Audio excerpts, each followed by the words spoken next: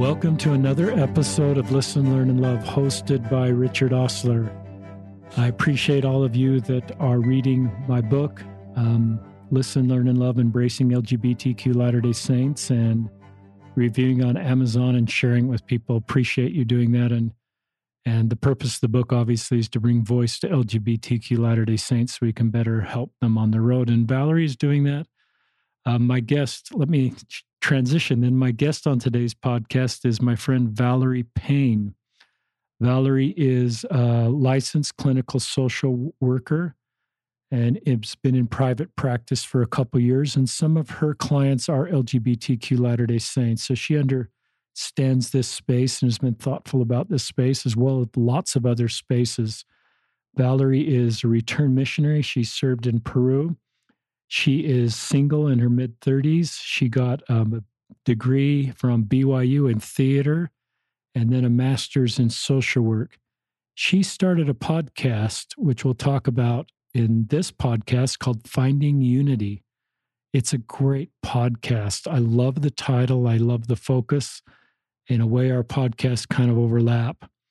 And I really want more people to connect with Valerie's podcast because she's doing great work and has had wonderful guests on her podcast. And I think Valerie, what she's doing is just consistent. We're coming out of October General Conference where our leaders talked a lot about unity. And so I think sometimes from a practical standpoint, listening to a podcast like Valerie's and her guests helps us to practically implement some of the things that our leaders ask us to do. Welcome to the podcast, Valerie. We're so glad you're here. Thank you. Thank you so much for the kind thoughts and for having me. I really appreciate it. Anything from a bio standpoint that I miscommunicated? No, I think you're good. Okay. We offered a prayer, and both of us, we're always both nervous to do a podcast, to be honest. I'm still nervous, and my guests are nervous, and we offered a prayer. Valerie has a lot of wonderful thoughts, and I just pray that I'll do a good job of getting out the things that are in her mind, in her heart, and that she shares with others that will help you, our listeners. We both hope that everybody will leave this podcast just with more principles to bring us together in the same human family, to find more hope in the gospel of Jesus Christ and more unity, even in our differences. And so that's really kind of the goal of the podcast. Is that okay? That's great. I love it. Let's start with, I'd love to know how you decided to become a licensed clinical social worker. If I'd met you when you were getting your theater degree, was that part of it or did it come later? No, it did come later. I feel like a big impact on me pursuing social work was my mission. I remember specifically one instance when we met a woman and she was sharing a tragedy that she had gone through. She talked to us about how she'd been raped and that experience. And it was a very unifying moment, honestly. And after leaving that meeting with her, I remember thinking, this is what I want to do. I want to help people. And I mean, she expressed feeling so grateful for our visit. And honestly, I never saw her after that. But that experience really impacted my decision to pursue social work. My mother is a social worker, so it had always been in the family, but I never even thought of it as a potential career until my mission. And then transitioning into my private practice, that was also impacted by relationships and friends that I had and things that they had expressed to me that really made me see a need to have faith-based therapists. Talk about two things come to mind. You said a phrase I wrote down as you were talking with this woman in Peru about her rape, and it's. I bet it helped her to be able to open up and talk about it. But you used the phrase "a unifying moment." Yeah. Share with our listeners more about that phrase. Sure. I mean, in my podcast, something that I say at the beginning of every episode is that we find unity through seeking understanding, healing, connection, and love. And in that moment with this woman, I really felt, there was this opportunity to seek understanding, seek where she was coming from. And then as you do that, as you are vulnerable, it really connects you to other people. And it's a very powerful and unifying moment. It's great. I love that. And why don't you, well, I want to talk about your podcast in a second. So talk about just the process to then start your own practice. If there's people listening that want to do what Valerie's doing and maybe thinking about going to get a master's and thinking that might lead to their own practice, just kind of walk us through how that worked for you. Sure.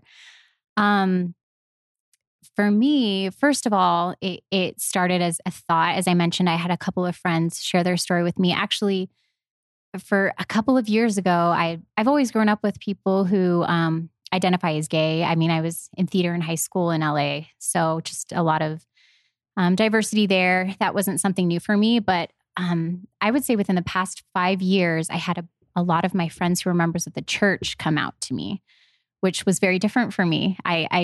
It was within the 5 years, I felt like a lot of people had come out. And as I was talking to some of them, I kind of, was toying with this idea of starting a private practice. And so many of them were so supportive of me and said, we need someone like you. We need someone who is a person of faith. And a couple of them actually expressed their own experience with therapists, how they felt some of them weren't supportive in their desire if they chose to be celibate or if they did desire mixed orientation marriage. And which is interesting to me because a huge factor of therapy is client self-determination. So I found that really interesting that this was happening to them.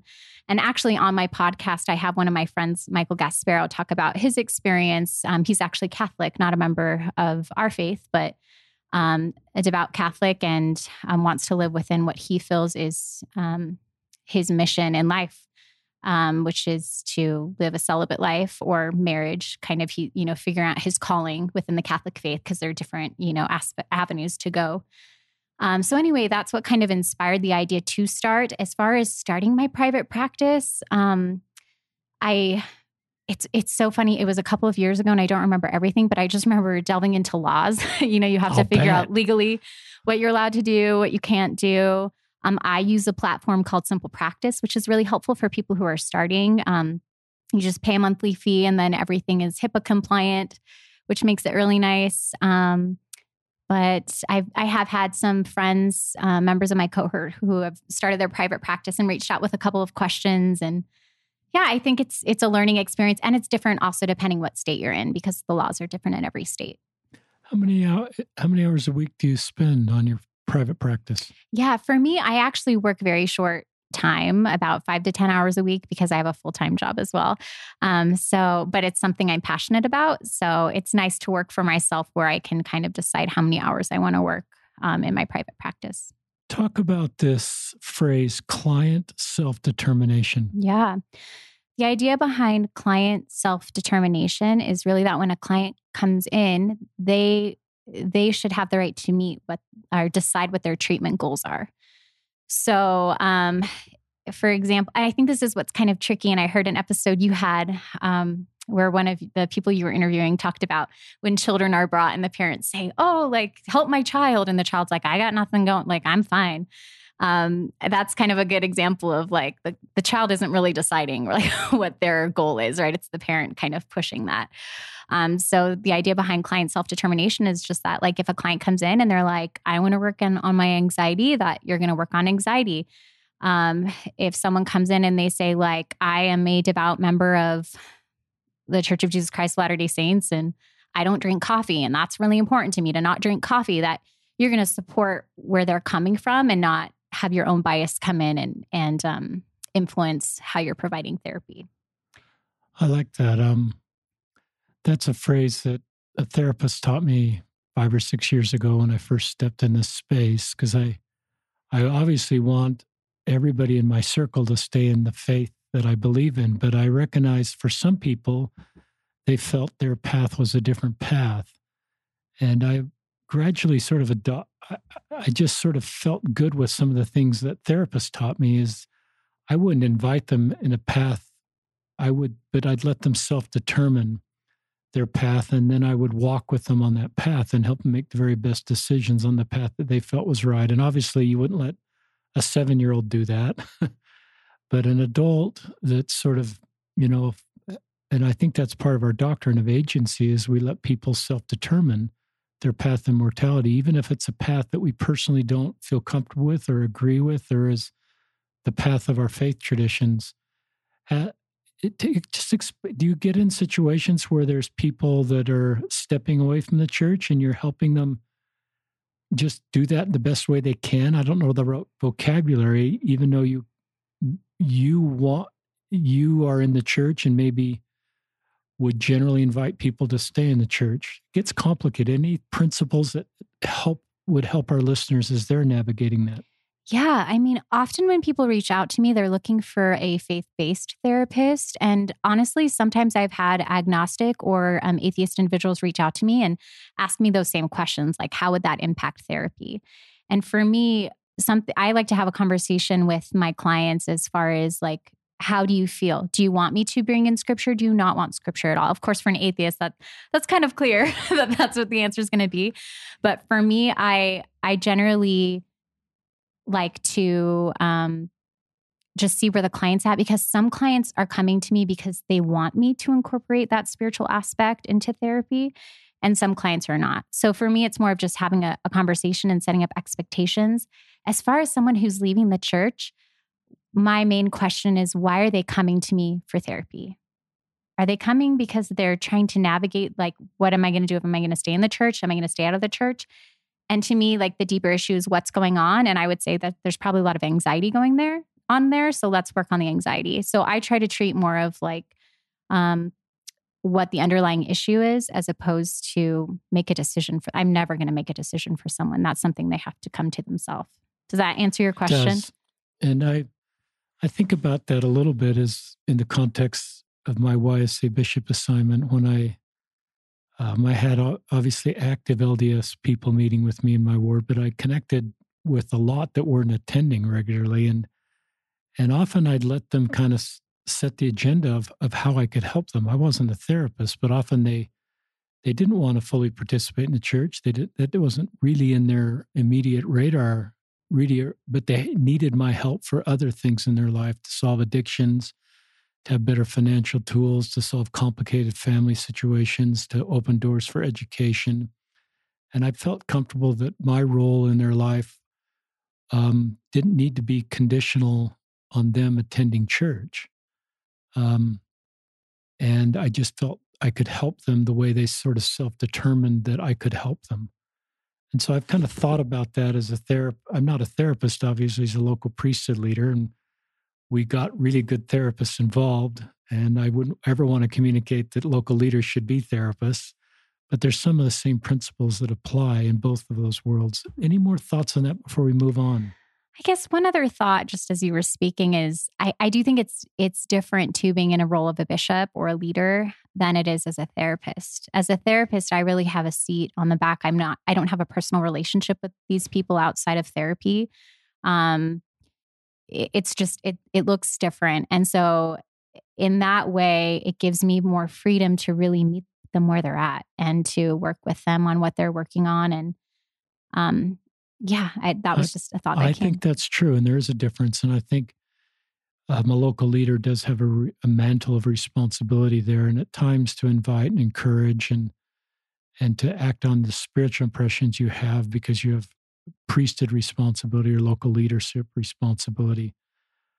Talk about, I love, there are a lot of people that are LGBTQ and LDS and want to stay in the church, and they do want a therapist that will affirm that path. And I recognize, and I do meet people at times that are looking for a therapist that will do that. And there's sometimes this narrative to live your truth. You've got to choose a certain path, which is the path of being in a same-sex relationship. Mm-hmm. And I wrote about that in the book, that to me, choosing your truth, it shouldn't be a societal narrative for you. It should be based on your individual personal revelation for your path. And we shouldn't create a narrative, if you're LGBTQ, that one path is more authentic than another path. And I think sometimes then connecting with a therapist like you that will help make that road possible, if that's what someone's road is really important. More thoughts on that idea? Yeah, no, I agree with that. I feel like it's honestly a disservice if any therapist tells someone how they ought to be living. I think people have to come to that themselves. Of course, there are situations like, sexual offenders and things like that might be a little different. But yeah, no, I think that it's very important to meet people where they're at and to give them that opportunity to live life how they feel is right. And I think that's kind of a tricky thing right now is I feel like a lot of assumptions are made about groups of people. And sometimes that's an assumption that's made that in order to be happy, you have to be living like a certain way, kind of like what you were saying. And if you don't live that way, you're not being true and you're not being authentic. And I don't think that's fair for anyone to tell anyone else what makes them happy. And so I think that's something that's really personal. And like you said, that's something for people to receive personal revelation on themselves. It's really between us and God, no one else. And so, yeah, I like those thoughts you shared. If there's listeners that are LGBTQ would like to reach out to you as a potential therapist or LDS parents, I get a lot of message from LDS parents looking for therapists for their LGBTQ youth. How are you in a situation where you are taking on new clients or can recommend therapists that would be helpful in this space? Yeah, absolutely. I have a couple of openings, but if I'm not able to take someone, I can definitely refer them to a therapist who is, a faith-based therapist who's familiar with this population. And we'll put Valerie's contact information in the podcast description. So if you go to your phone and scroll down, we'll have a way for you to reach Valerie if you want to. Yeah. My website is ValeriePayneTherapy.com. There you go. So, yeah. Valerie, will you spell it out for us? ValeriePayne therapy.com. That's great. Yeah. I'd love to have you talk about, unless there's anything more you want to talk about, your work as a licensed clinical social worker. I'd love to have you talk about your podcast. Sure. Yeah. Just tell us why you decided to start a podcast, a little bit about it, its name, and stuff like that. Yeah. So I had an experience. So the reason I started this podcast is I had an experience that for me was a very divisive experience. And I was really angry about it. And now you've got my attention. I was heated. And I thought, I'm so angry. What am I going to do? And I was talking to a couple of friends and I actually thought maybe I'll take this to the news, maybe I'll, make a big stink about this because I'm so angry about what happened. And the more I thought about that, I was actually talking to a friend of mine and my friend had mentioned, I don't even remember what he said, to be honest, but he said something like, you would be so great, on a podcast or something to that effect. And I don't know why that really hit me. And I thought, you know what? This isn't the way to go about it. If I go to the news, they have power over my story and they can make it contentious. And of course I was angry. And at the time I was like, let's make it contentious. But I realized, there is a greater way to approach this, and that's through unity. And that's why I am kind of vague about my experience and what happened, because I feel like it can be controversial what happened. And my big takeaway was this can be a way to bridge gaps, and this can be a way to find unity. And I really felt that prompting. And I remember talking to a friend of mine at the beginning of the year, and she asked what my goals were. And this was kind of in the middle of when this experience was happening to me. And it was in January, and I said, one of my goals is to really search unity and to study unity.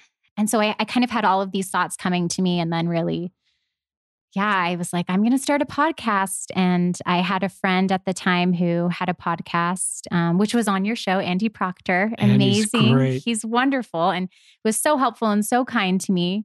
Truly lives his principles of positive psychology. He does. Yes, he's great.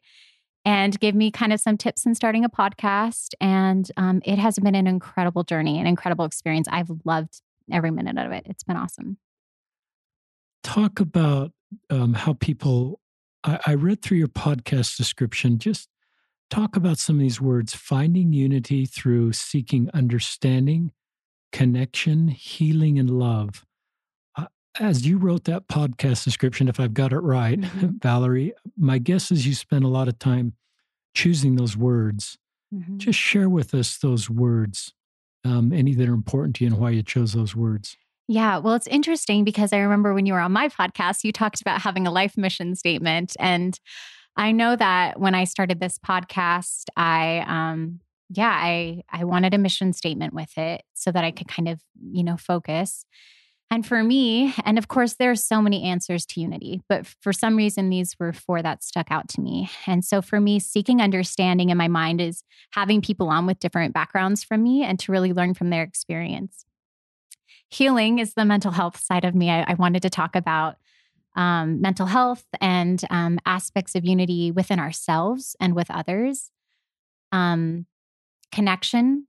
I just, I feel even before COVID, I felt we were in a society that was really becoming further and further separated. And how can we connect? And I believe connection is also through hearing people's stories. And then love, kind of like your podcast, I think the key is love, and kind of going back to when we were talking about bishops and their mantle and, working with LGBT populations, like the bottom line principle, like Corinthians, 13, it's love, it's charity. Like that's what the core of the gospel is. And so those were the four things that really stuck out to me. Tell our listeners how to find your podcast. Sure. It's on most major platforms, on Apple, Spotify, Overcast. So you can kind of go to your preferred podcast platform and look for Finding Unity. And then you can also find me on Instagram at finding.unity. And I actually want to put out, if there are listeners who feel like they would like to share their story, they can email me at findingunityproject@gmail.com. That's great. I hope people do reach out to you. And how many episodes have you produced? That's a good question. I actually don't know the answer. We're on our second season, and I've done it in seasons just to balance my work and my life. Because you've got a lot going on. Yeah, there's a lot going on. We'll just say you're in your second season. Yes. Without pinning you to a specific number that'll probably change. I just think it's great that you acted on this impression to do a podcast. Thank you. And that you're having guests on. You've had some of my favorite people on your podcast. Will Edgell, I think I mentioned these already. Andy Proctor, we've talked about. Jared Halverson. There was one I just noticed today about someone talking openly about is pornography. Oh, yeah. Braden Eads, yeah. Braden, if you're listening, way to go. And I just think taking the shame away from pornography is one of the key ways of solving pornography. I was honored to have an article in the October Ensign that just came out. Awesome. It's about my thoughts as a non-therapist, but coming from YSA Bishop, 7 tips for solving pornography. I think it's on like page 82 awesome. in the printed Ensign, but it's not a article about avoiding pornography. I think people understand the importance of avoiding, but it's sort of like if that becomes part of your life, what can you do to solve it? And shame's, so talking about it often is really helpful to solve it. Yeah. And actually, this is a little bit of a side note, but that's something I've really been thinking about a lot. Like we talk about, on my podcast, connection. And I feel like I believe the adversary works in isolation. And one of those things is when we go down the shame cycle. Helaman 5:12 talks about how when we're not founded on, the rock of our Redeemer, then Satan will drag us down, and that's his goal, is to drag us down. And so I think, I think there's just so many principles about connection and ways to find unity through the temple, just different things. So I love that you put that article out. I'm excited to read it. Yeah, and I don't know what page I said, but it's on page 72 of the October Ensign. And on a few pages before that, I have a little lead in, page 68, with some of my thoughts. But I actually love what you just said, what you said on Helaman 5, the rock. Just say that again for our listeners. We're founded on. Yeah, the rock of our Redeemer. It's a scripture mastery for those old school old school people. But it just talks about how when we are founded on Jesus Christ, that's what really prevents the adversary from dragging us down into misery and endless woe. And so I think and I don't know, I have so many thoughts, but I feel like when we go to if we want to kind of shift to conference a little, because we are recording this just right after General Conference, which I felt was so centered on unity. And so I was thinking actually about Sister Eubanks, which maybe not everyone heard that talk because it was in the women's session, but she talked a lot about unity. And she specifically talked about, I believe it's her own quote, but it's from the book, The Boys in the Boat. And I actually have a quote, if that's okay, if you don't mind me reading it. Go for it. Okay.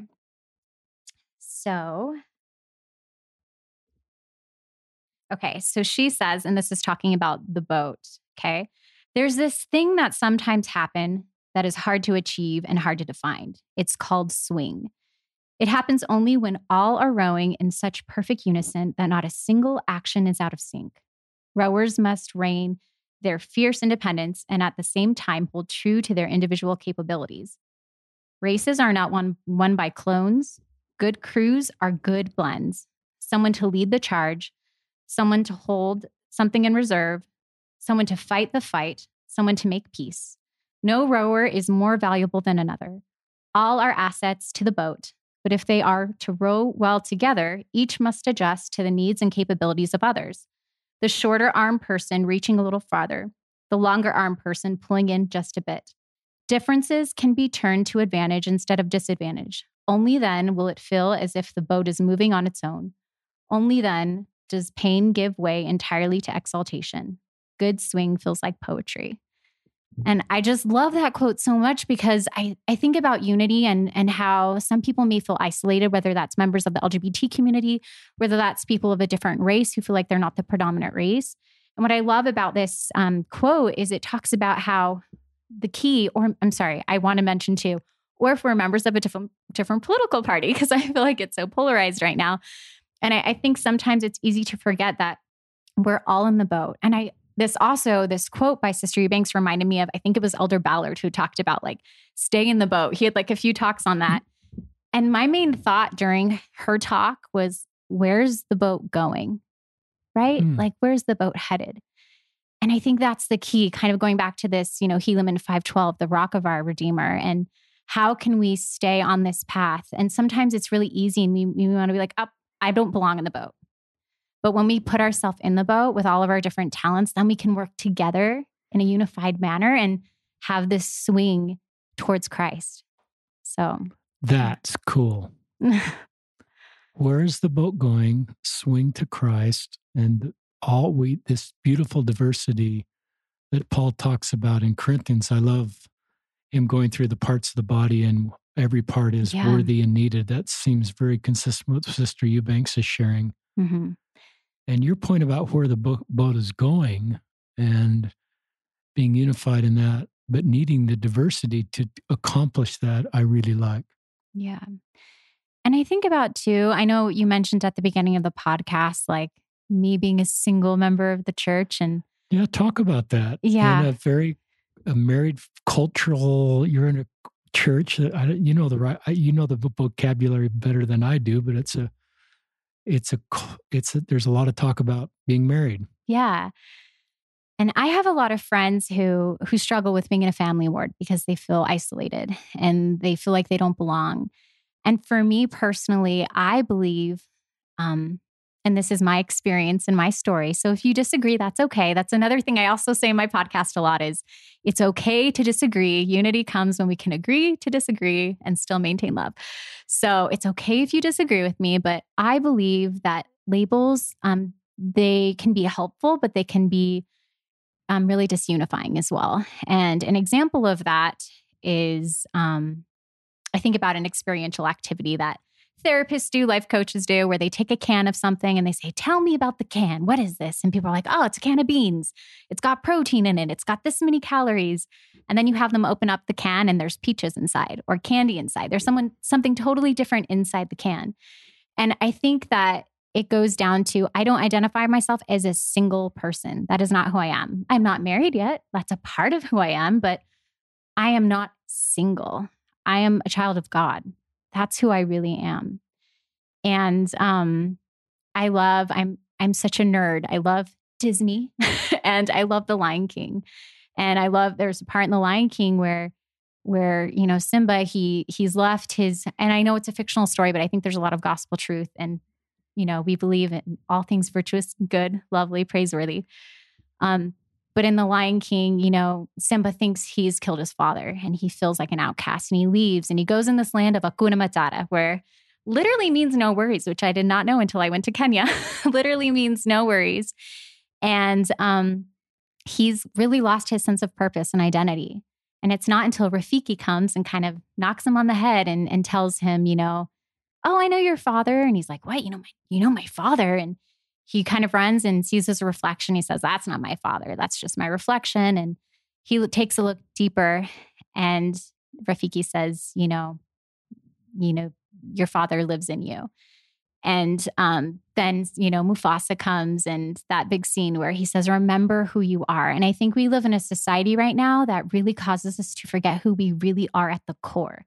And I'm not saying to not embrace pieces of who we are and our identity, because I think culture is beautiful. And I think there's so much beauty that is brought to the boat, going back to that boat analogy, right? There's so much beauty that comes in the boat. But I think when we forget who we are at the core and that's not our focus, Christ isn't our focus, that's when we can kind of lose course or maybe fall out of the boat. I love that. I love that movie too, The Lion King. It's great, yeah. 1 and 2.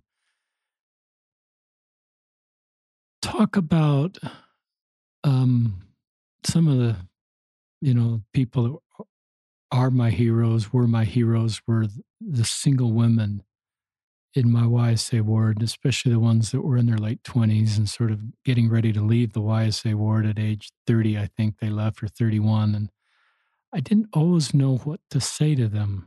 Will you give advice to bishops, family members, grandparents, just people that may be having conversations with LDS women, unmarried, at I guess at any age? I was thinking especially late 20s, when perhaps the reality of that they may not get married in their 30s, but may still get married. Just any advice for us to not add to someone's burden? Sure. And, it's tricky because I'm just a little bit different the way I think. So again, remember, this is my experience and where I'm coming from. But for me, I remember the transition from a YSA ward to a family ward was really hard at first. Because I was coming from this place, I don't know, I just had a lot of irrational thoughts. Like we talk about cognitive behavioral therapy, I had a lot of irrational thoughts and thinking errors. And when I went to the family ward, I was like, do not treat me like a special person because you think I'm a project. That was my big thing. And I remember someone coming up to me and be like, we're just so happy to have you. And I was like, ew, that just happened, They're looking at me as a project. And I realized, honestly, like I was making myself a victim. Interesting. And I came into that and I was creating I had these perceived ideas of how people were viewing me and what people were thinking. And so I guess going back to your question of how can leaders treat these people, for me, it's just treat me like a normal person, treat me as a child of God, because when you focus on the label of single, you're forgetting who I really am. It's really good advice. My wife used to tell both the Elders Quorum and the Relief Society, she says, I'm paraphrasing, she says, it's better to it's better to wish you were married. Well, she was sort of making the point, it's better to be single and wish you be married, but versus being married and wish you were single. Mm-hmm. And I think she was trying to teach that culturally there's so much momentum caught up in getting married that she wanted to slow the YSAs down a little bit and make sure they were getting married for the right reasons and not just because of cultural pressure and all the expectations, and just to do it based on it being the right thing for them. So I think culturally there's a lot of pressure sometimes. I always felt like I wanted the YSAs to feel complete now, that wasn't a future thing that happened when they were married or when they had their endowment or when they had their graduate degree. And maybe that comes back to what you're teaching is that if Helaman 5, your rock is Jesus Christ, so you're complete now. Mm-hmm. If you truly own this relationship with heavenly parents and the Savior, you can control that. And that's where your self-worth really should be. And it's totally within your control. Mm-hmm. And these other things that are outside of your control, it's good not to have your self-worth tied into things outside of your control. Well, you saying that reminded me of an experience I had actually. So when I was in Los Angeles, I was had the opportunity to be in the Stake Relief Society presidency back there. And we had Al Fox Caraway come. She's great. Yeah, the tattooed Mormon. And it was interesting because I was in the presidency. I was able to do a luncheon with her before. And I asked her, I said, what was dating like for you? Was that tricky? And yeah, tell me a little bit about that. And, because I'm so curious. I love hearing people's stories. And she said, well, I realized something to this effect. I can't remember word for word what she said, but she expressed, how could I even focus on a relationship with a man when I haven't even focused on my relationship with the only man I really have in my life, which is God? And that really hit me. And I think that, maybe there are cultural aspects to marriage, but I do believe in the family. I believe that that's so important, but I also believe that our relationship really needs to be between us and God. What we do in life has to be between us and God. It can't be because of, extrinsic motivations. It has to be intrinsic. And so, yeah, I just think it's kind of, I've honestly been super grateful for my experiences not being married. I would have loved to be married. In my mind, I was like, I'm going to be married when I'm 18 and have 7 kids by the time I don't know how mathematically that works, but just go through that. But I feel like my time has really helped me to grow closer to Jesus Christ. And I will say that a lot of my friends who are members of the LGBTQ community, whether they identify as that or same-sex attraction, gender dysphoria, whatever they may identify as, they are the most spiritual people I know. And that's both in my faith and outside of my faith. I have a few friends that are not members of our faith. And it's been such a pleasure to associate with them because they're some of the best people I know. I love that segment. Al Caraway is somebody I really admire. She was on episode 114 at our podcast. And great. What a wonderful woman. What a wonderful convert.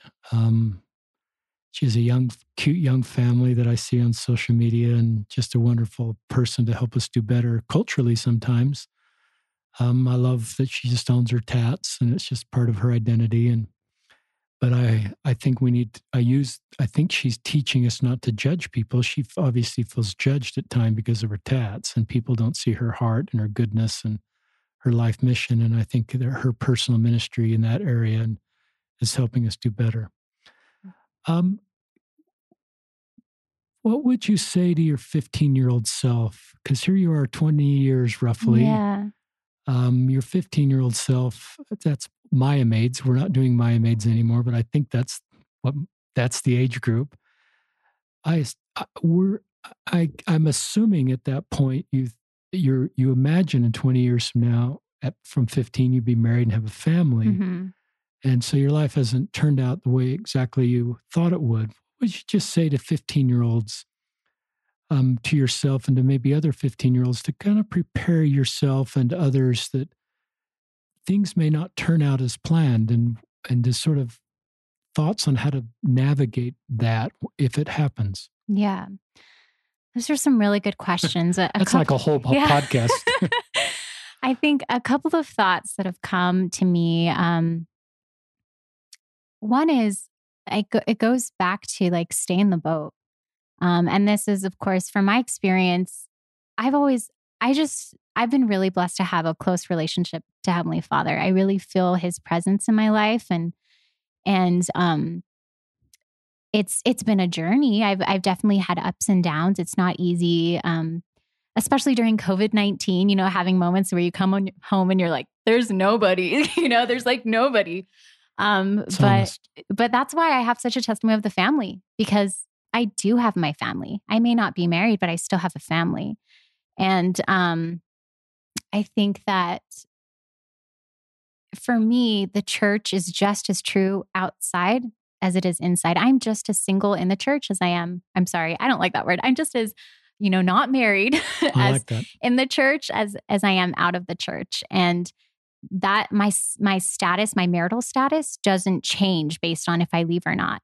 And so I look at gospel principles and I have a testimony of them. I believe there's so much power in things like the law of chastity. I think about like, if we really taught and focused on waiting until marriage, like if you think about it, the prefrontal cortex isn't fully developed until about the age of 25.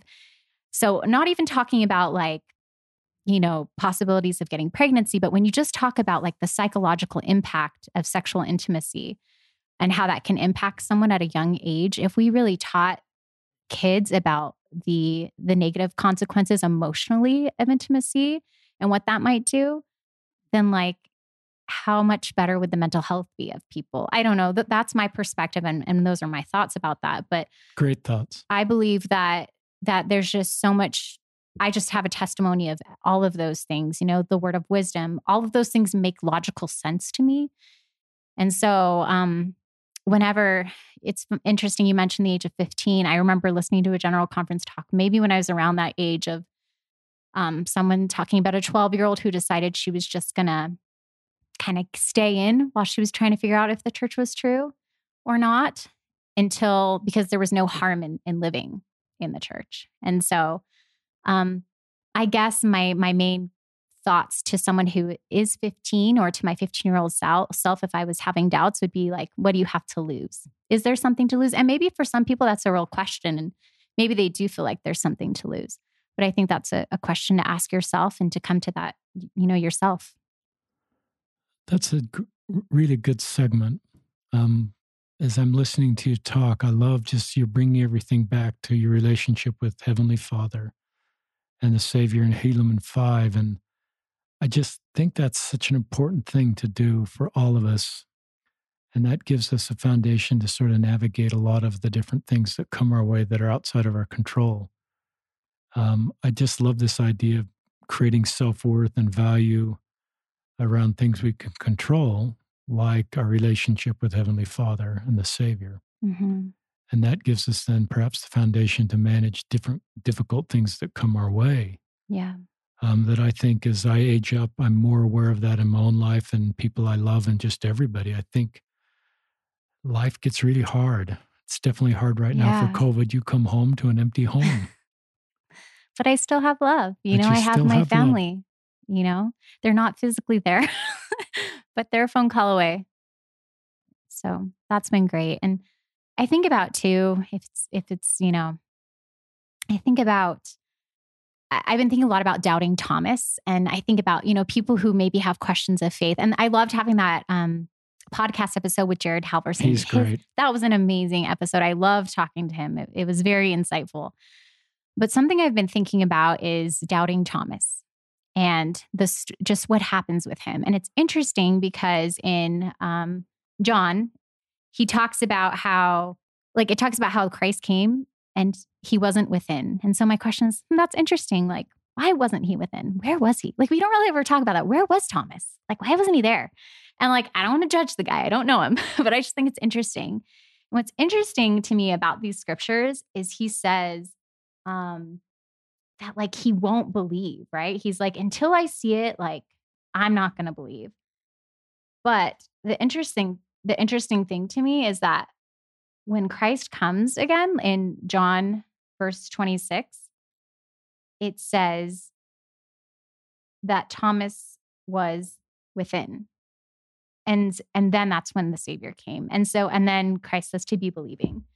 And so I think it's interesting to me, or it says, just to clarify, it says that Thomas was with them. And so I thought that was interesting to me because that's interesting. Even though Thomas was like, well, unless I see him, like, I'm not going to believe, he still was within. And so again, like, this is my bias and obviously my testimony of the gospel, but I just believe there's so much power if we stay within, and that's how Christ can manifest himself to us. Again, like if we stay within the boat, It's great. I love the way you're using. I wish our listeners could see Valerie. She's got, she's laughing now that I'm sharing this. She's got her triple combination. She's got her Bible. They're well worn. I can just tell how fundamental they are to her life. Excuse me. And her mission. and the principles that the scriptures teach that are part of her life, I would think help her in all aspects of her life. She probably doesn't pull out the scriptures during a therapy session. There's probably core foundational principles that are applied to the things you're helping your therapist that are just core life principles that are consistent with the scriptures. Let's talk about conference. Just share with our listeners why you enjoyed conference and the things that stood out to you. Yeah. I mean, I loved conference because I felt like there was such a focus on unity, which is something but to be honest, to be 100% honest, I really felt that way about April as well. And so I don't know if it's just my perception, like I'm only seeing unity, or if it's something I really need to learn. But I loved all of the talks. I loved how it was focused on unity and how, again, our core identity, I felt like it was really focused on that we are children of God.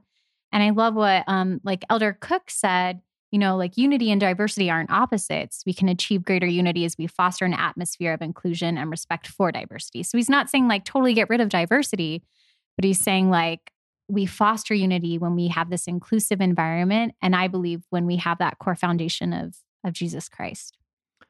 That was a fascinating quote to me.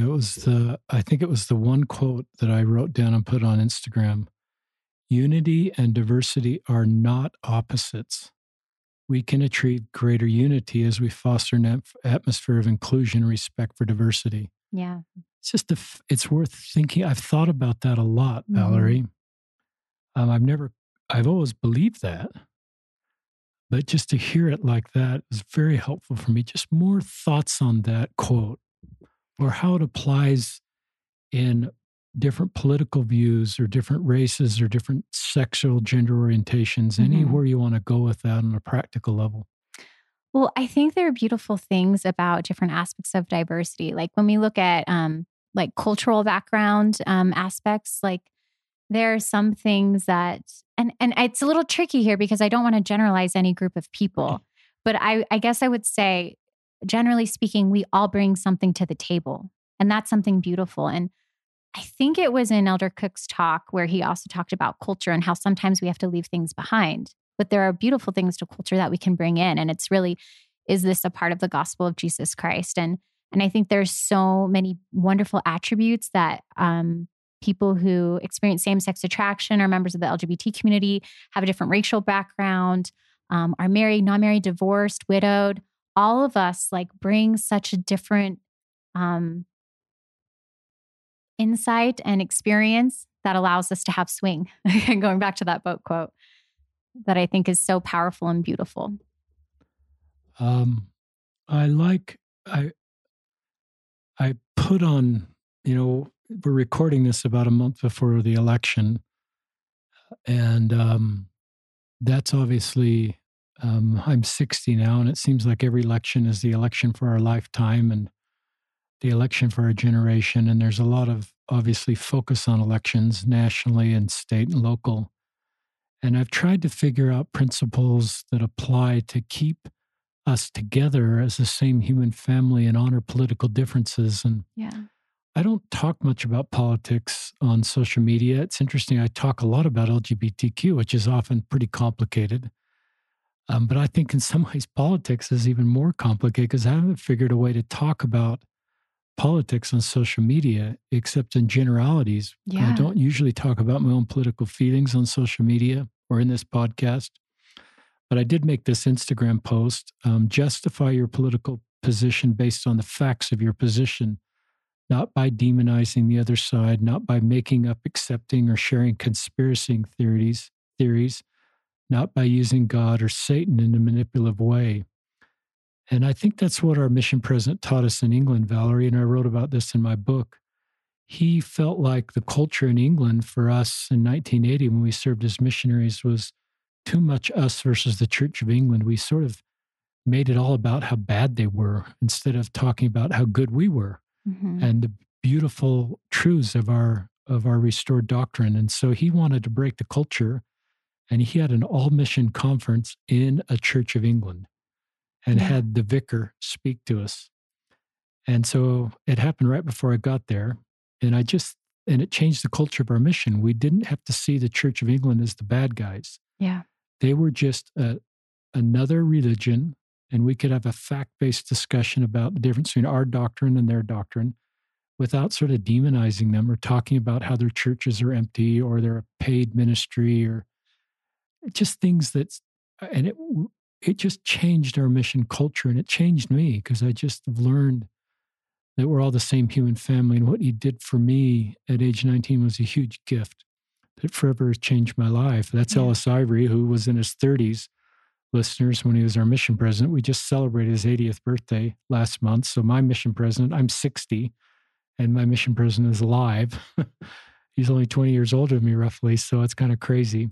But some of you may know Ellis and Katie Ivory. Any thoughts on, that's me talking more than I like to, but any just thoughts on having pretty strong political feelings, but feeling like this goes on in a lot of active Latter-day Saint families where there's consistent feelings about the church, but in that same family, there's very different feelings about politics. Mm-hmm. Just share with us some thoughts you have on all of that. Yeah. I will say with my podcast, Finding Unity, it does not mean I'm an expert at unity. I actually started the podcast because I wanted to learn more on how I could bridge gaps. And a lot of the guests I've had on have been incredible of giving such amazing insights in how we can bridge these gaps. But politically, what you speak of, something I've thought about a lot, because you're right, it is so heated right now. It's so polarizing. And I think there's a book called Crucial Conversations, and that book's amazing. And I think that the very first point of that book, or of that, when it talks about having a crucial conversation, is it says, start with heart. And I feel like there's so much power with that idea, where if you, and actually I've seen that myself. I remember having something happen, and I talked to someone about what had happened, and I knew this individual was probably going to have a different political idea than I did, or thoughts. But something had happened I was really upset about, and I kind of needed someone to talk to about it. And so I said, look, I know you're probably going to have a different opinion than I have on this, but if you can just hear where I'm coming from. And they were just so loving. And then that person was able to share their perspective. And I think sometimes when we talk about politics, we're doing this like, gotcha. Like, this is what I believe. Look at my stats. We're not really listening to hear where people are coming from and seeing their perspective. And it's okay to disagree. And I think that's a big problem too, as I mentioned earlier. We're in this society now where we think you have to agree with me or you're a bad person, instead of saying we can agree to disagree and love each other still. So that's kind of a principle I'm trying to follow. And I think it's tricky so much for so many right now, but I'm trying to just talk in person to people who have different perspectives than I do. I don't think social media is the place to do it. I think a lot can be missed when you're making a post. But actually having real conversations with people and starting with heart, I think is a good way to start. I love that. I love the way you led into that conversation. You sort of disarmed the person you were talking to with your lead in. So if you had that conversation with me, it's very disarming the way you started that. And I love that. And I do agree, there's content on either side to sort of go, it's easy to find content on either side of the aisle that, that can justify your opinion, or people that have performed poorly on either side of the aisle, or have personal stories that aren't stellar. And I just recognize there's plenty of content there. Mm-hmm. But I just think if we can keep it fact-based and not emotional, and create space for people to have different political opinions and be okay with that in our families, in our church. I love our church, but I do recognize that it's generally a dominantly politically conservative culture. That may not be true everywhere. And so if you're not part of that general conservative culture, you may feel like people like you aren't as welcome. And you may feel conversations at church that sort of talk about one political party in a better way than another political party. And I think our leaders, and what I see our leaders saying, is there's principles of the gospel of Jesus Christ in both parties. I'm paraphrasing a quote that came out this week, because I think our leaders are nervous about that and want the members of our church to come together as the same human family with political differences. Yeah. And I think going along with that, the only way we can really come to resolution, find unity is if we hear each other, because maybe we hear each other. And sometimes I feel like and this is something I've learned with, Jan Saeed, who was on, Jared Halverson, but like sometimes if we take a step back, we realize we have the same goal. Sometimes we don't, but sometimes we do. And I think sometimes we don't realize we have the same goal. I've seen that with a couple of different arguments. I feel like we both have the same goal, but we have different ways of approaching it. And so maybe it's really taking a step back and looking at that. But I do think it's such a tricky time and difficult to navigate. And I will say, yes, maybe in the state of Utah, it's more conservative. I know, I'm from Los Angeles. I know everyone who's listening is living in a different part of the country and may have a different experience. But I think the key is really like, how can we listen to each other and try to have resolution as we listen to each other and hear different perspectives. I like that. An author that you're familiar with, obviously, is Brené Brown. And as I've read some of her books, it's given me better tools to create space for people to have different beliefs than me and be more comfortable with that. And some of the narratives I've created, like you're either for us, you're against us, these binary narratives, she uses some good examples. I can't remember which book it is, just to help me develop better tools. So I encourage listeners. She's a social scientist, I believe, is her core expertise, that she has been very helpful for me to create common ground for people in my life that are different. And it's really helped me. I haven't had to give up anything to do that. I didn't have to give up my doctrine or my personal beliefs. But I have less anxiety and less stress, and I'm much more at peace just with people in my life and people in my social media feed that have different feelings about a bunch of different issues. Well, yeah, no, I think about something you said on my podcast where you had mentioned, like, I'm not the judge, I'm not the judge of these people. And I think we have to remember that. And I think it's okay for people to advocate for their political beliefs. Yeah. I think that's fine. But I also think we have to be in a space where we have to remember we are not their judge. And honestly, again, it comes back to our relationship with Heavenly Father. At the end of the day, it's between me and God. And all I can do is focus on my best self, advocate for my beliefs. And if someone has a different belief and they're advocating in a different way, that's okay. Like, I have to be able to hold space for them too, and recognize that just because my relationship is in a different spot, it doesn't mean it's right or better than someone else's. Talk about, I just want to read a scripture, Moses 7:18. That scripture, and the Lord called his people Zion because they were of one heart and one mind and dwelt in righteousness, and there was no poor among them. So when you talk about we have the same goal, that ties into this scripture, because I look at Latter-day Saints sitting in this congregation. We have the same goal to become the Zion people and to help everybody come unto Christ and keep our families together. And in this example, no poor among them. But to me, that doesn't mean we're all the same. Mm-hmm. So to me, one heart and one mind, I've heard that weaponized sometimes in our culture, where sort of get with the program or believe like everybody else is in our congregation. But I would want to create space that, going back to your point, that the goal is the important thing. And if we have a goal to become a Zion people, let's make that the focus of the goal, and not everybody having the same feeling about everything. Politically, for example, in our congregations, or best way to help LGBTQ people or understand people of different races.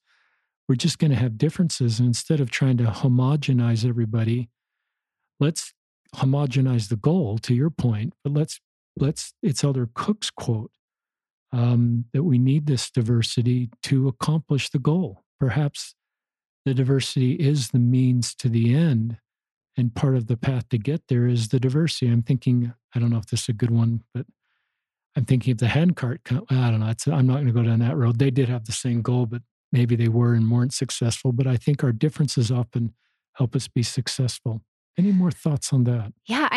When you were speaking, I was thinking of, like the triangle analogy we use in marriage, not to make anyone feel pressured if they don't feel like marriage is in this life for them. But, Christ and God, they're at the top, right? And then husband and wife are on the sides. And as they focus on the Savior, they naturally work towards each other closer and closer until they're one. And I think that, again, that's this analogy going back to the boat. If we're focused on the Savior and understanding each other, and actually Sister Eubanks in her talk, she also says, I believe the change we seek in ourselves and in the groups we belong to will come less by activism and more by actively trying to understand one another. Why, she says, we are building Zion, a people of one heart and one mind.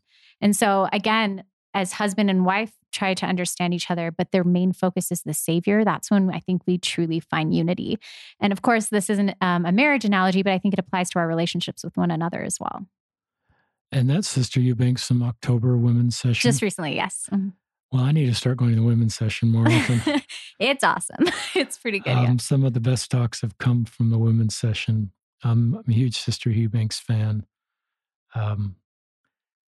That's a great quote. That really resonates with me. I'm going to reread that talk. Other thoughts on just subject on unity you want to share with our listeners? I think it's okay. I guess the only other thought I really have regarding unity is I think it's okay to realize, like, we are where we're at and that everyone's bias is different. And I don't think it's fair to make an assumption that all people have the same bias or different biases. But like for me, it's very important for me to find unity, to recognize what I struggle with and in ways that I have a hard time finding unity, and to actively work on that when I'm ready to. There's this phrase we often use. It's like, find comfort in what's not comfortable. And I think there's a lot of power to that. But I also think we have to hold space and be ready when we're ready and not push ourselves before we're ready, because that can cause more disunity. But just, having self-awareness and recognizing what's going on. And honestly, I know I've mentioned the Savior so much in this, but I just feel like there's so many powerful lessons that he's taught. And I ultimately think that as we strive to become closer to God and really stop worrying so much about what other people are doing and focus more on what we can do to better our relationship with Heavenly Father and with others, that will create more unity. I like that. This is a little bit of a tangent, but we're sort of on politics a little bit. And I tweeted out in September, want to improve your emotional health, reduce fear in your life, see others in a better light, and feel more hope? Stop watching cable news. You can still stay informed, and I sort of suggest fact-based print media. Now, I don't want to condemn cable news as a binary, but some YSAs that I met with, Valerie, and even in my own life, I've recognized that a lot of the cable news is so much fear generated about how bad the other side is that it's generating a lot of stress and anxiety in our own lives. And there's some comfort in hearing how bad the other side is and sort of confirming your own political position. But I worry about the anxiety and the emotional health. And so that's just a thought for listeners to find balance in where you're getting your news sources. I've watched less cable news and I've turned to print media. And some people on that Twitter feed had some really good suggestions on the right kind of print media. I like to stay informed. So it's not a put in my head in the sand, not be informed type of a strategy to reduce stress and anxiety, but just recognize, and I use that perhaps as an example, just for all of us to be thoughtful about what we're doing, that we're consuming, especially from media standpoint, that is actually not healthy to us long-term and causing stress or anxiety or the feeling of comparison that can come on social media between who we are and everybody around us, that is, we can get a feeling that we don't measure up. Any thoughts on that? Yeah, no, I think you hit it well. And I would add, although I felt like you added this as well, social media. I think social media is huge. And that I was actually talking to a friend about this maybe a month ago, about the impact of social media politically even, right? And how divisive it is. But I think there's so much truth to what you said. We tend to compare ourselves to others. And I think there's so much wisdom in President Nelson, asking, I think it was the youth, to fast for 10 days from social media. And I think there's so much power with that. And to be honest, with me and my platform of podcasting and trying to get it out, I'm actually not the best at putting stuff out on my social media page. But I think it's important to take that advice regardless, to take a break from social media for mental health, especially right now during COVID. There's so much anxiety and feelings that are spiking. And I feel like part of it is because we're losing that connection because we're not turning towards each other, and we're turning towards social media more to get like almost a false connection. That's very insightful. Yeah. I'm going to read one more quote, and then I just kind of want to turn it back to you for any final comments on any subjects you want to talk about. This is sort of fear. This is Elder Uchtdorf from conference in 2017. I just love his talk is called Perfect Love Casteth Out Fear. This is Elder Uchtdorf, quote, "Fear rarely has the power to change our hearts, and it will never transform us into people who love what is right and want to obey Heavenly Father." And I just look at fear to me is kind of a mosaic law to cause a behavior that I want in people through fear in a manipulative way. Mm-hmm. And I just think we can live a higher law where we don't need to do that. And so if I have a political position, I just kind of comes back to this point where I have a belief in the LDS Church or a feeling about the doctrine of our church. I just think we can learn to stand on those facts and not use fear in a manipulative way to sort of elevate our position. Because I think that's a higher, holier way. Mm-hmm. And if we really believe in our church and our restored doctrine, I don't think we need to turn to fear. We should have, if we really believe in our doctrine and loving heavenly parents, I think we should be some of the people that have the least amount of fear because we fully understand this beautiful plan. A premortal life, a mortal life, we're all the same human family. Mm-hmm. Even people that believe different than us or are in different political parties, we're all spiritual brothers and sisters of the same heavenly parents, and we're all going to be together in the next life. We may be in different places. So to me, that's just some of the journey I've gone under, Valerie, to sort of get to a place where I have really far less fear in my life than I used to. So I'll turn it back to you for any other segments. I just want to make sure we get to all the things that are important to you. Yeah. Well, first of all, going along with what you were saying about fear, it reminded me of when I was 18 or 19, Elder Scott came to speak to our stake, and he mentioned when you're doing everything right, and this is just something he said in person, so it's not written somewhere, but he said, when you're doing everything you're supposed to be doing, and you're striving to live the gospel, like Satan will work through fear and confusion. And I thought that was really interesting. And also how just confusion is a tool of the adversary. Fear is a tool of the adversary, but also we don't have to be victims and we have power. I think about Joseph Smith, right? When he had no idea what church was true and what church to join, he could have let that fear and confusion, it could have caused him to freeze, but he chose to act. And I think it's very powerful that this year, 2020, is the bicentennial of the First Vision. And there's so much fear and confusion right now. And again, we have the opportunity to freeze and to have fear, or to search out and act. And I believe just the same way Heavenly Father revealed the truth to Joseph Smith, we can have the truth revealed to us. And it's not for me to judge anyone else's story but my own. But I think there's a lot of power in that. Love that. More thoughts you'd like to share with our listeners? Oh, I think another thought, just going on with the idea of fear and confusion. I think sometimes and this is maybe digressing a little bit, but just something that for me has helped is, again, like having a resilient mentality instead of a victim mentality for me is not being married at this point in my life. And for me, again, like I've seen so much power from it, but I also believe in promised blessings. And sometimes I hear some of my friends who are members of the LGBT community or experience same-sex attraction, gender dysphoria, express that like, it almost feels sometimes like it's like, well, it's different for you because, you're attracted to the opposite sex.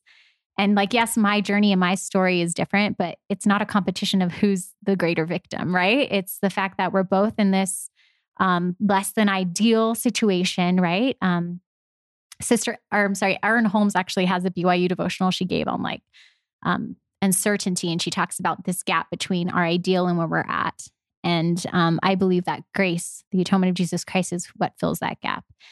And so for me, I believe that my hope for marriage and like my hope of my promised blessings and my potential may not come in this life, but they will come. Like I believe they will. And I believe that that hope is for everyone. And I think sometimes I've had some friends who feel like some promised blessings they have to put on the table, which is great. Like we have to do what we can with where we're at. But I think to totally throw them off the table, that's when we're letting the fear, come in my opinion. And so I just think there's so much power in having resilience. I think that's what the gospel is all about. Christ died for us so that we didn't have to sit as a victim, but so that we could overcome. It's a great segment. I love this phrase, a resistant mindset. Resilient. Resilient mindset. And I love what you just said about the atonement of Jesus Christ closes that gap. And the grace that's part of the atonement of Jesus Christ, if I understand you correctly, is part of that gap closing. I love the word grace. I love the word hope. Hope has been on my radar map for decades. It's my favorite word in the gospel of Jesus Christ. Grace is a word that keeps rising.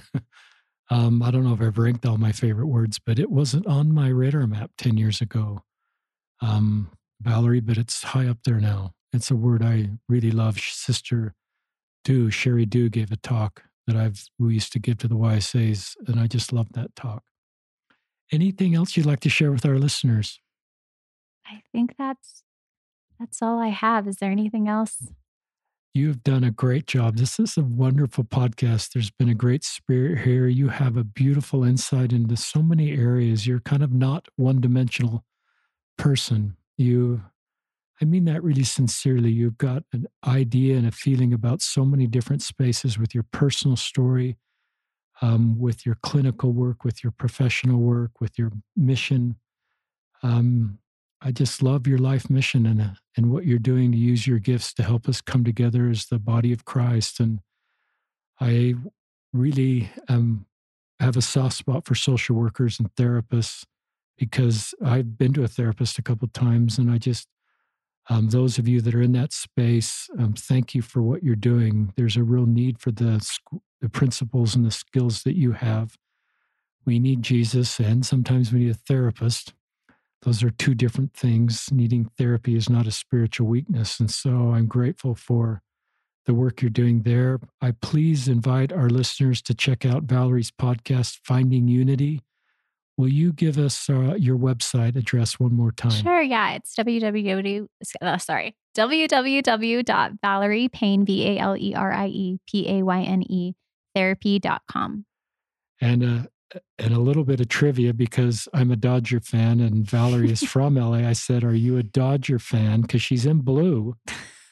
And tell our listeners, this will surprise our listeners, tell us your sports interests. I'm afraid I'll be disowned by my Los Angeles fellow, siblings, but I'm a hockey fan. So I said Los Angeles Kings. I'm loyal to them.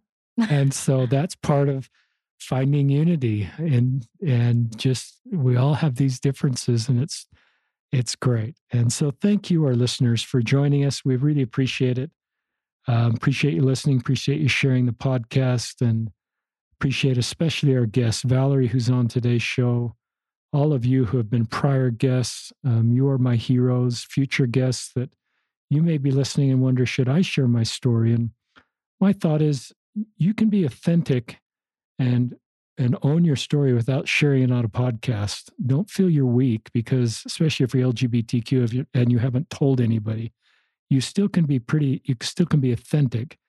You don't have to be out on a podcast or out to anybody. But if you would like to share your story, whatever type of story it is, I'm always open to hearing people that feel impressed to be on the podcast. So you're welcome to message me. This is Richard Ostler signing off on another episode of Listen, Learn, and Love.